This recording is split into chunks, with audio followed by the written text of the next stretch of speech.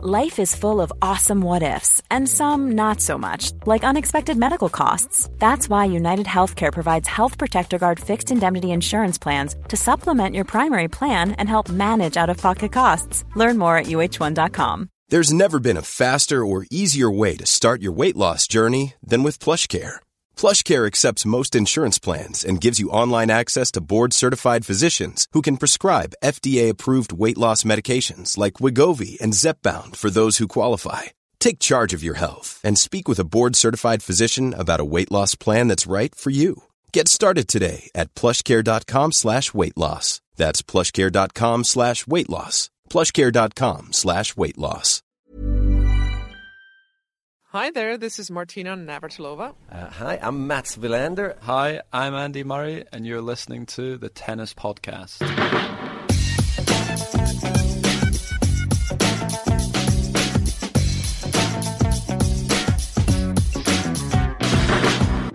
Hello and welcome to the Tennis Podcast, brought to you in association with The Telegraph and with Eurosport. I am Catherine Whitaker. I am joined remotely this week from David Law, who is in sunny Solihull, aren't you, David? Yes, briefly. Then I'm going to be on the train in about 20 minutes' time, so let's crack on with the Tennis Podcast.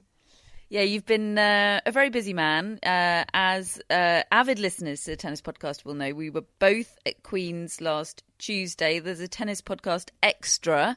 We're becoming a bit of a fan of those, of an interview I did with Andy Murray, during which he was very nice and very interesting. So check that out if you haven't already. And then, David, what did you do? Then you hot-footed it to Madrid, didn't you? Yes, I went over to the Tiebreak Tens event over there. And I did sit about 3 chairs along from the players' pen. These events, they have all the players sitting out there throughout all the matches. So that, you've got 8 players, 8 women, 8 men, 2 tournaments running alongside each other, knockout format, tie breaks for every match. Just to let you know, it was won by Grigor Dimitrov on the men's side and Simona Halep. Incidentally, match of the tournament was Dimitrov against Dan Evans in the first round. 14-12 Dimitrov having saved a match point. Anyway, results aside, much more interesting in many ways was the fact that I was sitting 2 or 3 seats along from where all the players sit together, and right next to me were Grigor Dimitrov and Maria Sharapova having a little chat. Tabloid, David. I can't believe this is the David Law that I've known for 10 years. Well, I mean, what am I going to do? Just pretend it's not happening? These are 2 people who were publicly together and then publicly not together, and they were having a cosy little chat. Cosy little chat. They knew all the cameras were on them. Well, I think it was all fine. Are you suggesting that if you were Nicole Scherzinger, you might not be too happy with how cosy the chat was? You see, now you're leading. Just try and put yourself in the mind of Nicole Scherzinger just for a moment, David, just for my own amusement. I can't do her moves. I mean, anybody that watched Tiebreak Tens on Dave will have known exactly where you were sitting, David, because you were on the telly for most of the evening. That was well planned out by me. I sent David a text saying, "I see you. You look really tired," and David didn't take it particularly well. Well, it's not the greatest compliment I've ever been given, to be quite honest. No, it's not. And to be fair, I always do get really annoyed when people tell me I look tired, because basically you're being told you look rough, aren't you? I was only saying it because I knew what time. That's not what you said at the time. No, it's not what I said at the time. I only said it because I knew how knackered you were, and you backtracked furiously. I knew what. Tell everyone how many hours sleep you had on Thursday night. 2 hours and 33 minutes. It's a nap. That is actually a nap. Anyway, you're refreshed now in time for the Tennis Podcast, I assume. I was fine the next day. I could have happily done a Tennis Podcast right there and then. Sleep is for the weak. I don't need sleep. I would still be recovering days later. Anyway, sleep is not for the weak. I don't have the time to even get into that, but I cannot tell you how much I hate that saying. Anyway, that's the movements of David Law over the past week. I hope you've enjoyed that rundown. I've been very much London-based. I am doing some commentary this week for the WTA and for the ATP on Madrid. I'm double-dipping. So I'm very much across what's going on there, and we will talk plenty about it. But first and foremost, I think we have to talk about the big news in tennis this week, David, which is the announcement by Novak Djokovic on his website that he has culled his entire team, physio, fitness trainer and longtime coach and, quote, father figure, not Djokovic's quote, but that's how he's referred to sort of widely in the tennis circle, or was referred to. He has culled the lot of them. And, well, he's not quite flying solo because he still seems to have Love and Peace coach Pepe Imaz with him. He didn't mention Pepe Imaz in his statement on his website, but he has been seen with Pepe Imaz in Madrid. He is in tow. And yeah, the statement on his website is pretty extensive and interesting, and he himself uses the term shock therapy. Well, actually, I don't know whether it wasn't a quote, was it? I think it was written by whoever's written the sort of release. But I mean, it's very much. But it's in the voice of Novak Djokovic. It's an official. It's written release, in first person. Right. So yeah, it's written in first person. The whole thing. I thought there were sort of quotes from all sorts of people within it. The shock therapy thing is supposedly from Djokovic himself. Okay, well, I mean, it is. Even if it wasn't, I mean, if it is, then that's even more meaningful in terms of what he's getting across. But I mean, even if not, the fact is that it is an official release, and that is an incredibly evocative phrase, isn't it? I mean, for a start, it has other meanings, which I'm sure you'll get onto. But I mean, that gives an idea of just how much he's looking to do something about where he is. I mean, it's a year ago. I was reading back on some of the things that we were writing and saying a year ago, and we were almost bored with Novak Djokovic domination. I mean, he was so good that it wasn't even competitive, some of the tournaments that he was playing. And after the French Open, we were talking about how many this guy is going to end up with, and people were talking about 20 slams. Now, he might still get 20 slams, but it does show how quickly and prematurely we as an audience and a media, we jump off into the stratosphere. And I'm Goran as guilty as anyone. Ivanovic, who said that. Sorry, Goran, who definitely doesn't listen, but Goran was the most bandwagony, jumpy of the lot of us, wasn't he? I remember at the Australian Open last year, him telling you that he couldn't foresee him not winning any slams in the sort of near to mid future. Do you remember that? Yeah, but I think that just goes to show, doesn't it? What is happening at a given time feels like it will go on forever, and of course, things change. Life happens. Life happens. Is that you reworking my trademarked phrase of "things happen," David? If you like. If so, I'm annoyed. All right, we're falling out already. Well, first of all, though, what's going on? What do you think is going on? I mean, for me, I think he's been pretty candid, really. There, I think he needs a jolt. And he knows that this is not happening for him, and he's been trying. I mean, he's been putting in the work. I think he's looked up for it, but just bereft as to why what was happening a year ago isn't happening now. And I think he's really confused by it all. I think it's probably made him pretty ratty about it all, and inevitably you look around you and try to work out, well, what could I change to change things around for me fortunes-wise? And it's possible that Novak Djokovic may just have run out of that little bit of edge that he's had over the last 5 years or so, and he may never get it back. He may never be able to find those reserves of energy and intensity that he needed in order to stay at the very top. He may have lost that sort of locker room power, as Dave Samuel, the tennis coach, calls it, where other players are looking at him and thinking, I don't know how I can beat you. I don't know how anybody could beat you. But if recent years and some of the comebacks that we've seen, Federer, obviously the most recent example, but there are others, people like Stan Wawrinka, who brought on Magnus Norman, became a different player altogether, Andy Murray, who got over the line after employing and then re-employing Ivan Lendl. Maybe Djokovic thinks, I need one of those. I need something that is just going to get me going again. Yeah, well, I think he's said as much, I think he's pretty much said precisely that in his statement. I mean, the shock therapy reference I find fascinating because that has pretty much exclusively negative connotations. I mean, most people's mind, I think, goes to One Flew Over the Cuckoo's Nest or something really similar. You know, shock therapy is something that is happening when something's gone really wrong. I mean, it's last resort, isn't it? It's last chance saloon.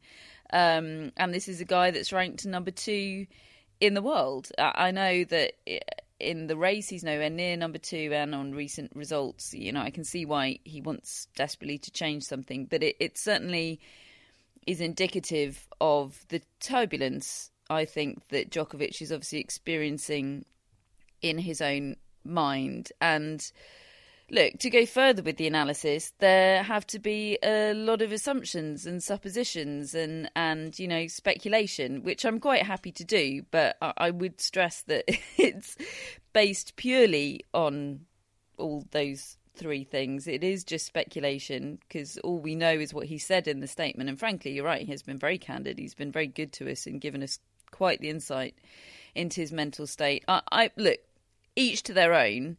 I have my major question marks over this Pepe Imaz bloke. He's not the sort of guy I would want around. And look, if his results were great, you'd be saying, if Djokovic's results were great, you'd be saying, okay, well, each to their own. And if it works, you can't knock it. But it's not working, so maybe I can knock it. And yeah, the fact that he has remained while everyone else has been culled, I find slightly alarming. I do wonder how he fitted in to that team. He was sort of parachuted in as a very major presence all of a sudden into a team that I presume was sort of very tight-knit and very well gelled, and everyone had their roles, and suddenly this guy's around and is of importance. And I'm not privy to the details of how everyone got along and gelled and worked together, but it wouldn't surprise me if there were some issues surrounding that. That would not surprise me. And I do find it interesting that he's still there and everyone else is gone. Yeah, I mean, it wouldn't surprise me either, but like you, I have no inside info at all. I think mainly, I just think there's a malaise there with Djokovic. His relationship with Marian Vida is probably one of the most unsung sports person-coach relationships that we've had in tennis, I would say, in many ways, because they've had a decade of success together and more. And Marian Vida doesn't get talked about that much. And yet I think he's a big part of what Djokovic has become. But I don't know whether you can go through a whole career with one person. And even though they had Becker there for 3 years, which probably lengthened it for both Vida and Djokovic in terms of it gave Marian Vida some time away from the circuit as well and kept his energy levels up. But at some point, I think everybody needs another voice and just somebody else, to, even if it's the same message, to tell them what they should be doing. For me, I don't disagree with you, David. But sacking your physio and fitness trainer is not that. I mean, since when has sacking your physio ever solved any of those problems? Yeah, but I think that's indicative of something bigger than just needing a new voice. But I get that. But they're all voices. They don't just tell you how to run about or how to fix your bad back. These are your team. These are the people around you that reinforce messages. And if he wants completely different messages in order to jumpstart him, then I can kind of understand it, to be honest. He still wants the love and peace message. Well, I don't get that, really, but I also don't know what role this guy has. I mean, who knows what he does, or whether he's just a... Well, his younger brother, Marco, is that his name, Marco? I think his younger brother's name is, who's there with him in Madrid. He describes Pepe Imaz as his coach, as in his tennis coach, and Pepe Imaz describes his approach to tennis coaching as a love and peace approach. Okay, well, who knows? I mean, look, maybe that'll be one of the cornerstones of what becomes the next phase of Novak Djokovic's career, and maybe it'll be hugely successful. We have to wait and see. What do you make of the fact that he's done this without the replacement in position? Yeah, in post, that's without an interesting having one. even decided. That suggests to me more knee-jerk and panic than had he done this and at the same time announced the new person and said it's just time for a new chapter, this new person's going to come in, I really feel like they can give me what I want. But he's done this, he's basically saying I'd rather be on my own in the interim than be with you guys. Yeah, for now. I mean, I don't know how short term or what the time period was that went into it, but I know what you mean. I would have expected probably somebody in his mind to already be there waiting to take over the reins, and that would be the inspiration for doing it. But every player is different, and every player at their various stages of their career, I think, need to assess. Sometimes they don't get it right. I mean, there are some coaching relationships that I think we've thought might work and haven't. They don't always have the chemistry. Connors and Sharapova, you say? Oh, yeah. One match? That was a corker, yeah. I forgot. Was it one match or was it one practice session? It was one match, I think, yeah. One it was match. Just one match he was in the crowd for, Jimmy Connors. But that. Yeah, I don't know. I don't thoroughly understand Novak Djokovic. I think it's such a departure to go from where he was a year ago and to take such drastic actions, to literally have none of the team around him that he had a year ago when it was all going so well. But this is a guy who, when Andy Murray was going through these stages and employing and then re-employing Lendl and this sort of thing, we used expressions such as leaving no stone left unturned. And if Djokovic is doing that, then fair enough, really. And it may not work. We may have seen the best of him. It's not. I think he will win again. Maybe not as big as he has in the past, but I still think he's fit and strong enough, elbow permitting and things like that. As long as structurally his body doesn't fail, he still looks fresh to me. Generally, he's still an incredibly lithe athlete. He doesn't look weathered at all. So I see no reason why he can't have success again if he can make the right choices from here. And I just I think so too. I think he'll win again. I don't think he will dominate tennis again, but I think he will win again. On the subject of I've interrupted you because I know exactly where you're going, David. On the subject of who he should employ as his new coach, he has as good as said it's going to be a super coach. I mean, this is what he said. He said, I'll not stay by myself without a tennis coach for too long. I assume it's going to be someone that has been through similar experiences like I have. Not too many people in the past of tennis have managed to get to that stage and play at that level, so I'll see.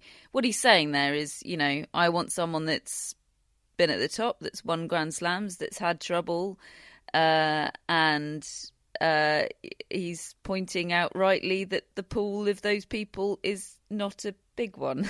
Yeah, he? Yeah, he is. Yeah, there aren't all that many candidates. No, I know what you mean. I just before we get on to that and the obvious, inevitable, and relevant need for a pole vault. It's not inevitable, David, because I'm in charge. No, well, it is because I've got the microphone just at the moment. Anyway, the fact of the matter is, for me, that one of the big differences between Djokovic and, say, Federer, which I think will probably truncate Djokovic's career more than it has Federer, is I don't think he, and in fact I don't think anybody, has the innate love for the game that Federer has. And I think that not winning is bothering Djokovic more than it bothered Federer. I think Djokovic is a bit more like Pete Sampras, who, incidentally, I bet is one of the people that he's approached. I would not be at all surprised if Novak Djokovic has approached Pete Sampras. And like Sampras, they have a love of winning, first of all. I mean, I think Djokovic probably enjoys the game more than Sampras did, but they both love winning. And when the winning stops, their motivation dips dramatically. I think that's a great point. I think they find it harder to reason with the sort of schedule that they have to put themselves through, the travelling, the training, the dedication, the sacrifice of doing normal everyday things and enjoying their money in that way. in order to keep going. Sampras, Sampras is his I hero. don't think there's by the any way Sampras is taking that gig, though. I mean, I'm falling into the same trap here of making very bold, decisive statements about what's going to happen coaching-wise, and I'm going to be made to look like an idiot. But I'm not saying it wouldn't be a good appointment, and it's not the right thing for Djokovic to try and employ Sampras. I cannot believe Sampras will have any interest in being on the road. No, but these days, Catherine, look, how much is Ivan Lendl on the road? How often are we seeing the guy? I don't think we've seen him since when? Did we see him in Miami? Maybe in Miami. Miami, but he lives. But he lives there. So. We're barely seeing Ivan Lendl on the circuit since they got together. He's coming in for the Slams, the O2. I mean, if Djokovic assembled a team that Pete Sampras was happy to be part of, for instance, and pull some strings but and give some tips. Sampras doesn't even do any broadcasting work, does he? I mean, he is not a presence. Neither does Lendl. In tennis at all. Lendl has had like jobs with the USTA and that sort of thing. He's always been sort of coaching-ish at some level, hasn't he? I actually think that the thing that Sampras wants to play golf, hang out and be a dad. Yeah, he does. But you can't tell me that there aren't competitive fires within Pete Sampras that have been watching what's been going on the last 5 or 6 years with Becker and Ed Berg and Villander and all these other coaches. I don't know. I've been to Champions Tour events with Pete Sampras, and this probably isn't the most. It could have changed since the real upsurge in super coaching, but his interest in current tennis was minimal. He wasn't following it. He was completely content, similar to Tim Henman, really, just completely content with his lot and what he achieved and happy to just put that behind him and enjoy playing golf. I should say, I don't think Pete Sampras would be up for it either, and I think one of the reasons ultimately... Oh, so you're just arguing with me for the sake of arguing? No, I'm not. I think there are reasons why he might do it, or he could do it, and I may be wrong. My hunch is also that he would want to be coaching somebody a little more similar to himself in terms of game style. Pete loved serve and volley. Pete loved talking about serve and volley. I don't think he can necessarily get on board mentally quite as much with the Djokovic type of game as he could if he was coaching Federer or somebody. But that having been said, I would have said the same about Boris Becker.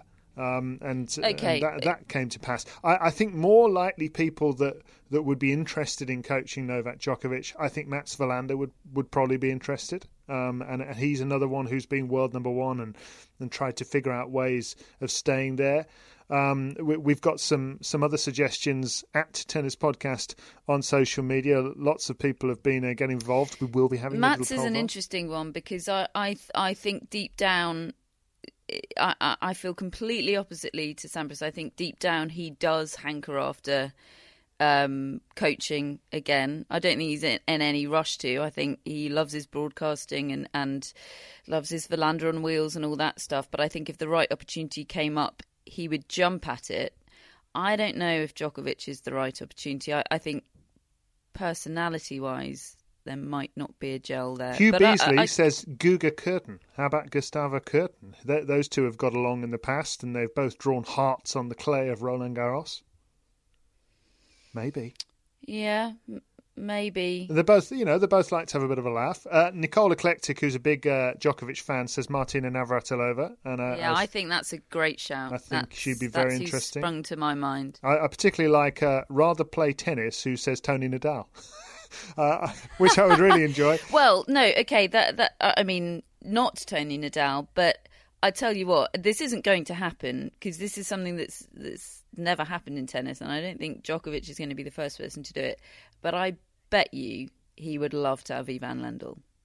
Well, if Ivan Lendl were available, yeah, I'm sure he would. But it'd be Lendl. I'd like to. I think Lendl's the right person. I wouldn't mind a Lamborghini, but. Not going to happen. But it's very interesting, isn't it? I mean, the Rubicon was crossed in football, however long ago it was. It was only a recent thing that sort of poaching managers from other clubs became a thing that happened and was accepted and sort of a little bit not okay. But basically, all's fair in love and war. JFM but in tennis, says... in tennis, it's never happened. Marat Safin, you're Catherine. just not even acknowledging my points. You're just talking over me. No, I'm with acknowledging pole it. I'm just coming up with another suggestion from another listener. JFM says Marat Safin, Catherine. No way. No. He's the first person I ever saw play against Novak Djokovic. There's not going to be any... What sensible input is Marat Safin going to have? He's busy being a politician in Russia anyway. Why couldn't... I mean, come on. You're doing Marat Safin down. He was a Grand Slam champion. He was world number one. He was awesome. Yeah, but he's... No, that is not fair at all. Nothing in what I said suggested he wasn't awesome. So what are you saying? I don't think he'd be an awesome coach. Why? Well, what can you imagine Marat Safin saying to Novak Djokovic? Let's go to a party.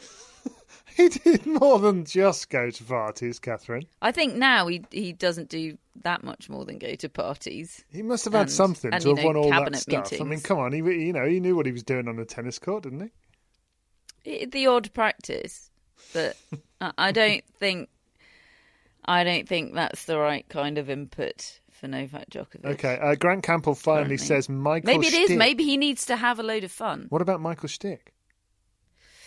There's a good fit. Michael Stick, you're going to put me in a position now of sort of inadvertently slagging Michael Stick off. Michael Stick doesn't know what it's like to be at the very top of the game. Oh, come on. Be the guy with the target on his back. He won a Grand Slam and he very much deserved to do so. And he was a very solid, consistent top player. He's number 2 in the world. He doesn't know what Novak Djokovic is going through right at this minute. What, so the only candidates can be former world number ones? I think possibly, yeah. Possibly. What about an established coach? I do think that's a big feature. I think that's the main feature of what Djokovic is going through right now. And yeah, I think yes. What about Boris Becker? I mean, yeah, like Lendl, he's the obvious candidate. He's staring him in the face. I mean, come on. It's just so obvious. Anyway, let's just see who what people Becca's thought. Too busy working for Eurosport. It's not going to happen. In pole vaults, Catherine, which we'll start early here. We have the following 4 categories. You're allowed what? You can play one. You can play the pole vault card once in this podcast, David. So if you're playing it now, that's fine. I'm playing it. I've only got one pole vault. There will be none later. So here we go. What sort of coach does Novak Djokovic need? No coach. He needs time alone. Oh, this pole vault was ridiculous. Former number 1 super coach, established coach, or Pepe Imaz? What is that? Pepe Imaz isn't a coach. 22% say Pepe Imaz. I think most of those are Murray, Federer and Nadal fans. Or just peace and love fans. Troublemakers, I say. 22% of 900 people. Crikey, there's more than 200 people who went for Pepe Imaz. Still think it's porn bots. So what about an established coach? I mean, we're talking about people like Darren Cahill, Larry Stefanki, people who've been there and done it as coaches, but not necessarily as players themselves at the very top level. None of them would be better than Marian Vida for Novak Djokovic. How do you know?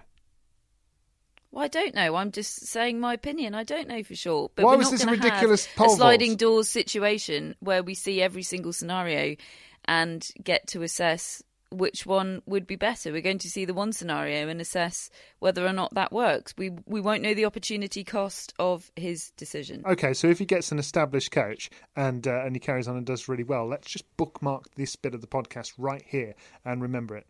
Everybody, so there we are. And basically the winner was an established coach. 36% believe that that's what Novak Djokovic needs, but it is... But he's said that he wants somebody that's been where he's been. And yet only 19% of people think that he needs a super coach.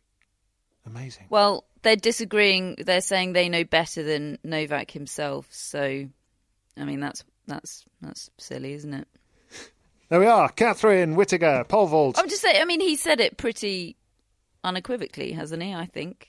Yeah. I think it's pretty clear what his intentions are. Yeah. Anyway, Catherine. Who do you think, David? Who should he employ? I don't know. I think he should. Oh, come on. I think he should go with a super coach, actually. I think he would be better off with... I do think he needs somebody like he had with Becker who just makes him a kid again, makes him look at the coach and just be a bit wide-eyed the way Federer was with Edberg, somebody like that. That's why I mentioned Sampras, because I know that Djokovic absolutely idolised Pete Sampras when he was a young lad, and I could see him desperately wanting to tap into and frankly just hang out with Pete Sampras. Whether that would come to pass, we'll wait and see. Catherine, we've finally fixed our ad system, so we should not have ads popping up in the middle of sentences anymore. Let's take one right now. Should we test it? Yeah, do it. How would you like to look 5 years younger? In a clinical study, people that had volume added with Juvederm Voluma XC in the cheeks perceived themselves as looking 5 years younger at 6 months after treatment. Look younger, feel like you. Add volume for lift and contour in the cheeks with Juvederm Voluma XC. Reverse signs of aging by adding volume to smooth laugh lines with Juvederm Volure XC. For important safety information and to find a licensed specialist, visit Juvederm.com. That's JUVEDERM.com. Not for people with severe allergic reactions, allergies to lidocaine, or the proteins used in Juvederm. Common side effects include injection site redness, swelling, pain, tenderness, firmness, lumps, bumps, bruising, discoloration, or itching. There's a risk of unintentional injection into a blood vessel, which can cause vision abnormalities, blindness, stroke, temporary scabs, or scarring. Talk to a licensed specialist to find out if it's right for you. Quality sleep is essential. That's why the Sleep Number Smart Bed is designed for your ever-evolving sleep needs. Need a bed that's firmer or softer on either side? Helps you sleep at a comfortable temperature? Sleep Number Smart Beds let you individualize your comfort, so you sleep better together. J.D. Power ranks Sleep Number number 1 in customer satisfaction with mattresses purchased in-store. And now, save 50% on the Sleep Number Limited Edition Smart Bed for a limited time. For J.D. Power 2023 award information, visit jdpower.com/awards. Only at a Sleep Number store or sleepnumber.com. This edition of the Tennis Podcast is sponsored by Tennis Channel, and Tennis Channel Plus is the place to watch the French Open. They've got every court live, and you can watch on your phone or your smart TV, both in HD. Matt, this sounds like your kind of thing. Yeah, there's nothing I like more than watching multiple courts with matches everywhere, dipping in to where there's the latest final set tiebreak or even the latest bit of aggro. And David, don't worry, you can just watch your favourite court, Suzanne Lenglen, all day if you want. But whatever you choose, the French Open promises unforgettable moments and new chapters in tennis history. Do you know, I think in a lot of ways the French Open is now my favourite slam. It's the strategy of the clay court tennis, the way it challenges players, and particularly now with legends of the game up against a new generation of young players. I cannot wait. Be there when it happens with daily live coverage beginning on Monday, May the 20th. Subscribe to Tennis Channel Plus to stream daily coverage of Roland Garros. Use promo code TennisPod20 for 20% off your annual subscription. Right then, we hope you enjoyed those appropriately positioned ads in our podcast for the first time. We're really sorry that they've not been appropriately positioned up until now. I've actually been programming them to come out just when you're talking about something I don't like. I've been programming them to come out during the pole vaults. So, yeah, but hopefully it's gone wrong again. We genuinely are sorry about that. And we're pretty confident, aren't we, that problem is now resolved. We have conclusively not put the Djokovic situation to bed because everyone's just firmly sat on the fence. And so that, the resolution to that remains to be seen, but we will follow it intently. So we'll talk about some other issues in tennis. Let's get a pretty nasty one out of the way before we start talking about goings-on in Madrid, David, and that is Gael Monfils. First and foremost, tennis-wise, he did suffer a pretty awful loss to Hyun Chung in his first match in Munich last week. He's definitely having a tricky time at the moment, Monfils. He's been pretty honest about that, but regardless of any tricky time he's having tennis-wise, he publicly posted a message that he had received on Instagram. It was actually a reply to a post that he put up saying, today wasn't my best day against Chung, but I'll work hard and I'll come back stronger, something along those lines. And unlike with Nastase, I'm just not going to repeat anything that was in this, because it was,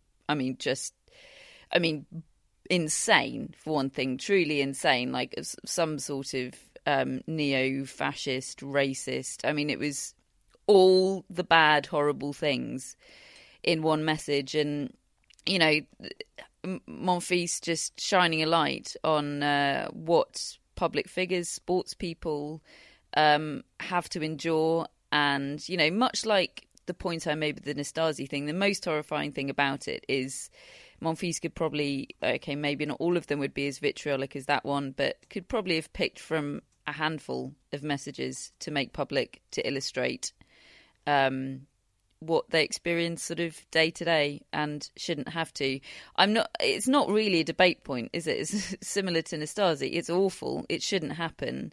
But unfortunately, the conclusion is most people, hopefully, are nice, kind people. Some people aren't. And unfortunately, those some people have a platform, a few platforms online on which they feel they can act and speak their mind with utter impunity. That's the bottom line, isn't it? Yeah, it's really worrying, actually, that these platforms, I'm not saying allow it, because they do remove it when they're on, when they can, when they're on it, when they get it reported. I still don't think anywhere near enough. But it bothers me that anybody can say anything on these platforms for a period of time until they are removed at anybody, and it should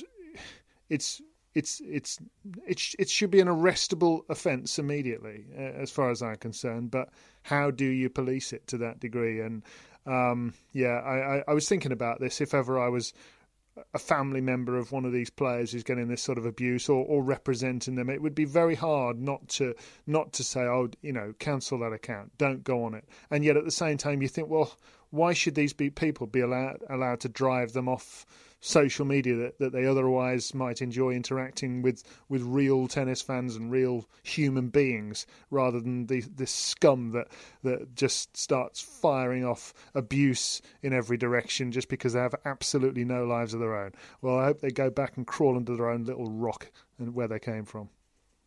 Yeah, we shouldn't talk about them anymore, because that's precisely what they want. But it's awful. And I'm sorry for Gaël Monfils and everyone else that's experiencing that. He's certainly not alone, but good on him for shining some light. In terms of Madrid this week, there's things upcoming. We've had, what have we had? We've had 2 days of the women's event and 1 day of the men's event. We're recording this on Monday morning, on a day when there's quite a spicy match coming up later on between Maria Sharapova and Genie Bouchard. David, we've talked about the background to this. Bouchard, of course, has probably been the most singularly outspoken player in tennis about Maria Sharapova's return, her receipt of wildcards. Bouchard has said she doesn't think she should. If she'd made the rules, Sharapova wouldn't be back at all, and she's called her a cheater. And you've suggested that Sharapova's probably threatening legal action behind the scenes, or might be. And of course, the Madrid draw has thrown up a second round meeting between the two of them. Aside from anything else, I should point out that Bouchard's victory in the first round was a pretty big deal, because she hasn't won a tour level match since the Australian Open. She's been having an awful time. She dropped down to play an ITF level event against the advice of her coach. Yeah, I respect that. I give her great credit for. Yeah, it must have taken a bit of, pride swallowing, really, to do that, having been a Wimbledon finalist and semi-finalist in the other slams, and we've seen other players do it. We saw Agassi do it back in the day when he went down to 120 odd in the world, and Goran Ivanisevic did it at Challengers. But yeah, she's been a very high profile athlete for a long time, on and off the court. She's made sure of that, and to be fair, to have gone back and done that, I give her great credit for that. Yeah, and she's expressly said that it was against the advice of her coach, and she's talked quite honestly about how she thought it would sort of ground her, and she did need a bit of a reality check. And yeah, I do think she deserves credit for that. But now her award is a second round meeting with Maria Sharapova. It's going to be spicy. It is, David? and regardless of where you stand on the should Maria Sharapova be getting wildcards debate, let's be honest. It's kind of interesting to see this sort of matchup, isn't it? Who doesn't want to know what's going to happen between these two, given the history between them? I mean, let's be honest, we do, don't we? I do, anyway. I do, yeah, I do. I mean, I do want to watch this match. I will watch this match. Who's going to win? I think Sharapova's going to win. Probably, yeah. I mean, yeah, I think Sharapova's going to win. I watched her match yesterday. I commentated her match against Mirjana Lucic-Baroni, and she did that thing of improving throughout the match and growing into it, and you could see her confidence growing. And, you know, there are a couple of wobbles. I think there will be moments in the match where Bouchard will challenge and you'll feel like there's a match, but and Sharapova could wobble, but I think Sharapova will win. And she'll probably meet Angelique Kerber in the third round, and that'll be very interesting. Excellent. I've got a bit. I've just had a note pop up on my screen from a certain Mr. Simon Briggs of Telegraph tennis correspondent fame, who says to me, "I'm hearing that Agassi for the Novak job. What do you think?" Where's he hearing it? Ask how reputable are his sources. He says something to do with some cryptic quotes from Novak in Madrid yesterday, and he's heard one or two places elsewhere. So watch this space. I mean, imagine that. A name we didn't even mention, because I just assumed that Agassi, again, there's no way he'd be up for the travel. He's got so much going on with his foundation and charities, and, you know, he lives in Las Vegas. Goodness no, I mean, I always find that intriguing, someone living in Las Vegas. I mean, do you just, if you want to just pop to the shops, do you have to go to the Strip? I just the thought of it. They do online shopping these days, don't they? Boggles my mind. Yeah. Maybe he does all his online shopping. He just sits in his house on the Strip doing online shopping. Yeah. Maybe he does need a coaching job. Pretty cool. 4 slams a year, 8 weeks of travel. We've just got hot off the press gossip. And then Indian Wells, as Simon points out, Indian Wells on his doorstep, you know. Maybe just come across for the O2 as well. 10 weeks a year. Job done. Maybe. I mean, I'd love that. Come on. How great would that be for tennis, for Andre Agassi to be a presence, a relevant current presence in the sport? I could imagine them having some very deep conversations as well. With Pepe involved, maybe too. Oh, yeah, some meditation sessions. Yeah, count me out. Okay, elsewhere in Madrid, things that I don't think you were happened. invited, to be honest, but... No, I don't. I think I'd be a party pooper, don't you? I don't think I'd bring the right vibes to that setup. Don't think so. No, I'd be like Mark in that episode of Peep Show where he goes to Rainbow Rhythms. Have you seen that? No. Well, that's what I'd be like.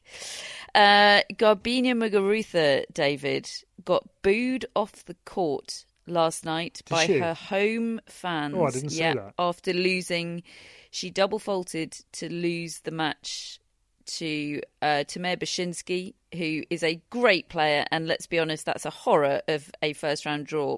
But David, Muguruza was awful, truly awful, and showed very little fight, really, and that was what the home fans were responding to. And goodness me, I mean, she's the defending Roland Garros champion, and that's it. I mean, she looks a shadow of a player that could win a Grand Slam. I mean, I know sort of anything can happen in women's tennis at the moment, but I don't see Muguruza, even within the confines of that, I don't see her defending her Roland Garros crown. No, I would agree with you. I think she would have to undergo an overhaul in form of Stan Wawrinka proportions, wouldn't she? Because if you remember when Wawrinka won the French Open, he put in that awful performance in Monte Carlo. Well, it was a good 6 or 8 weeks earlier, wasn't it? Which actually I do feel as though I think we've perhaps compared Muguruza to Wawrinka before in that way. I guess it's possible, but she hasn't been in form for a long time, and now I know I'm setting myself up for a fall here because I predicted big things for her at the start of this year. She looked like she'd been working out really hard. She looked ultra motivated, and ever since she lost to Coco Vandeweghe at the Australian Open, I don't know, she's looked all at sea, and it's a shame. And I mean, I hate to see and hear home crowds booing their player. I always think, well, what good does that do? But then you think, well, these people have paid their money, that they've come to try to get behind a player, you would think, and if they have felt that they're not getting a proper effort, I didn't see the match. I feel a little. Look, I don't know. I can't comment on proper effort, but it was a poor show. Yeah, I mean, she's struggling. She gave them really nothing. Struggling, and I think that she, having been there in Madrid for the tiebreak tens night and seen the way the crowd reacted to her there, and they were very positive, and the way they did to Feliciano Lopez and Fernando Verdasco. Again, though, she played horribly in tiebreak. Yeah, well, she did. Tens. Yeah, she went. I think she went 5-1 up and then ended up losing 9 points in a row or something like that. But the way they got behind Lopez and Verdasco and her as home players suggests that this is a crowd that really wants their own to do well, and to lose as heavily as that, yeah, it's just a little uncomfortable. I can't really imagine a British crowd getting on Andy Murray's case like that. But then he doesn't lose 6-3, 6-1 to people at home, does he? It's just, yeah, that's a shame, a real shame. I hope it comes right for her because she's capable of so much so good in the game. Yeah, and it's more evidence. I mean, we talked last week about sort of how silly it seems that Sharapova's been installed as the French Open favourite. But when you've got the defending champion playing like that, you've got Angelique Kerber, who I commentated yesterday against Timea Babos, and yes, it was a pretty straightforward victory, but still, this is not the Angelique Kerber of last year. There was still, had Babos mounted more of a challenge, it could have been really different, I think. She looks completely beatable to me, Angelique Kerber, bottom line. You've got defending champion Muguruza, who's just, she's nowhere. You've got Serena Williams on the sidelines. I mean, maybe it doesn't seem so silly to make Sharapova the favourite. I don't know. Well, I mean, the bottom line is there isn't a favourite. There's a lot really of people that could win it that we would not normally be installing as a favourite for a Grand Slam tournament. That much is sure. I would not have a huge amount of confidence putting backing behind anybody. I think the best player that I've seen in recent weeks on the surface is Simona Halep, from the way she played at the Fed Cup. And she was great yesterday. She was very impressive. Okay, she had a slightly wounded opponent, Kristina Pliskova, who had flown in from Prague as she reached the final in Prague, lost to Mona Bartel. She'd flown in the night before, and she seemed to be really struggling with a stomach strain. But still, Simona Halep, utterly professional. She really looked like she meant business. She's so fit and strong, and if it weren't for those mental frailties, which we've had such an insight into over the last few months, she would absolutely be the favourite. But there's still a question mark over her mentally. So I mean, it's interesting, but it's a bizarre landscape at the moment. I've mentioned a bit of any other business there, which is the events that took place last week. Bartel winning in Prague. Anastasia Pavlyuchenkova won the title in Rabat. She's already lost in Madrid, though. It is a tough ask to come fresh from a run to a final and have to play the next day, especially in somewhere like Madrid where the conditions are so different. It's at altitude. It really is different. And to have to adjust with presumably limited practice to adjust to the conditions, it's a big ask. She beat Francesca Schiavone in that Rabat final. And she's given some great quotes to Courtney Nguyen, who's the WTA insider. I've only seen what she's posted on Twitter. But really interesting about, how continually people are referring to her age and how continually people are asking why, given that she's ranked, I think she's going to go back inside the top 100 now, but she's been outside the top 100 for a while, and people constantly questioning her motives for still being out there. Why do you still want to keep playing tennis if you're outside the top 100? And she just doesn't get it at all. They're just really refreshing, pleasing quotes. She says, "Come watch me. If you don't enjoy, go and watch a 20-year-old." I mean, she's just great. She's 36. She enjoys tennis. She's probably not going to win any more Grand Slam titles, but then no one thought she was going to win the French Open that she did win. So good for her. Yeah, well said. I love watching her. That's all I'll say. I think if you haven't seen much of Francesca Schiavone play tennis, just go watch it, because the process is enjoyable. Absolutely. On the men's side, Sasha Zverev silenced all of the questions that I asked about him last week. He'd had a couple of tough losses to Nadal in Monte Carlo and to fellow next-genner Hyun Chung in Barcelona, and I questioned whether, this is the first sign of adversity that he was having to cope with, and he's just won the title in Munich. So that's me silenced. And Pablo Carreño Busta has won the Estoril title, and he's beaten Gilles Muller, that famous clay courter, well, I tell you what, in the final. I tell you who he did. I mean, well done, Gilles Muller, for getting to that final. But, Carreño Busta, on his way there, he beat Tommy Robredo, Nicolas Almagro and David Ferrer to get to the final. That's not a bad little list of clay court scalps. I know that certainly two of the three, probably all three of them, are past their very best days, but still, very well done to him.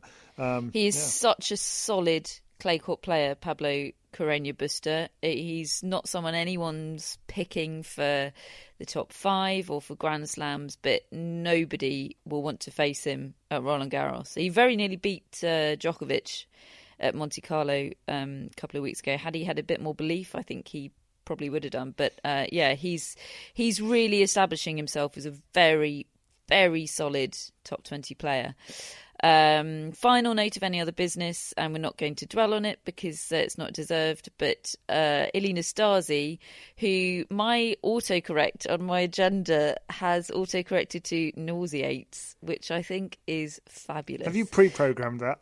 I haven't. It's just the universe doing the right thing. I sound like Pepe and Maz. Nauseates has been banned from Roland Garros by the ITF, so that's Roland Garros and Wimbledon, which he will not be making an appearance, and I think that's just fine.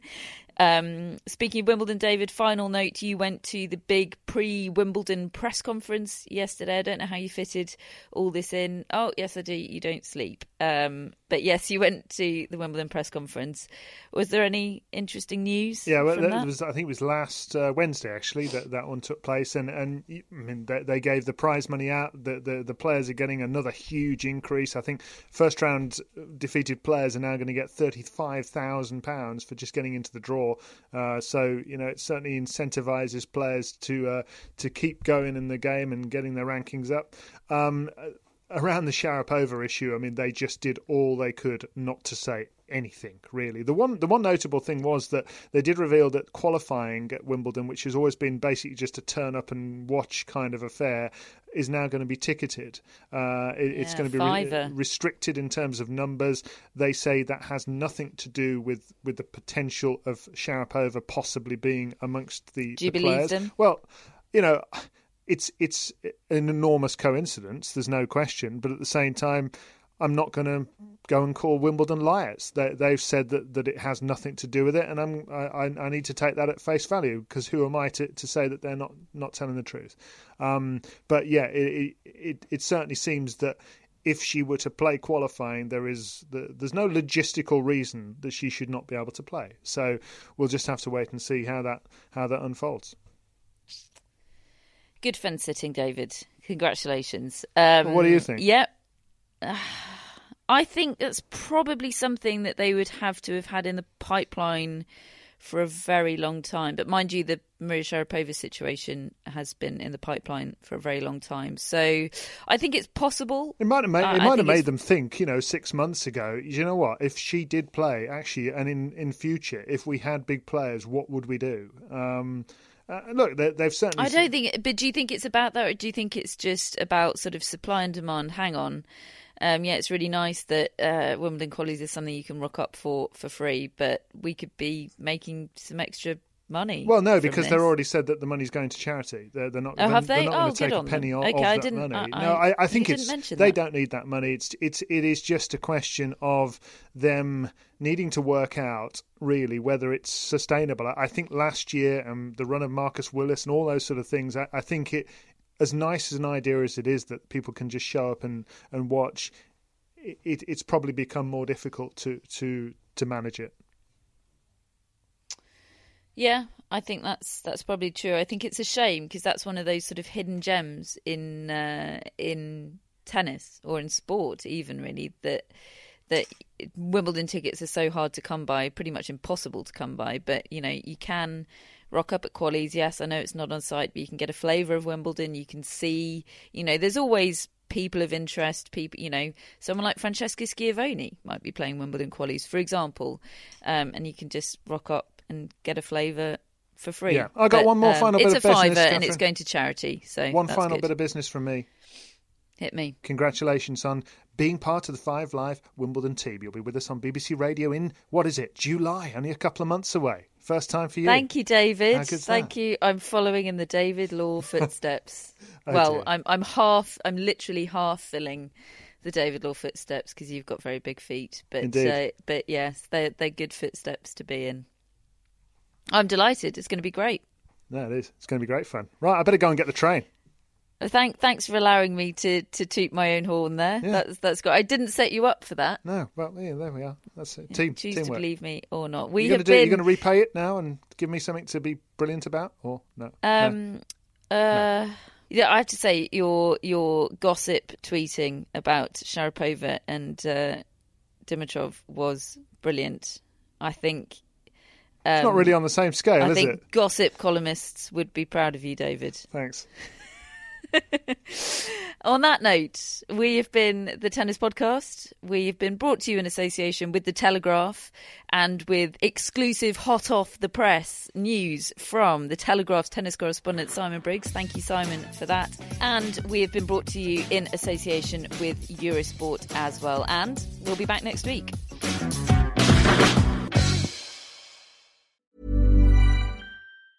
Planning for your next trip?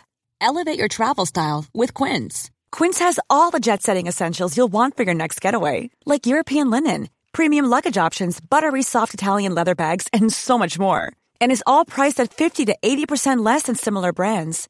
Plus, Quince only works with factories that use safe and ethical manufacturing practices.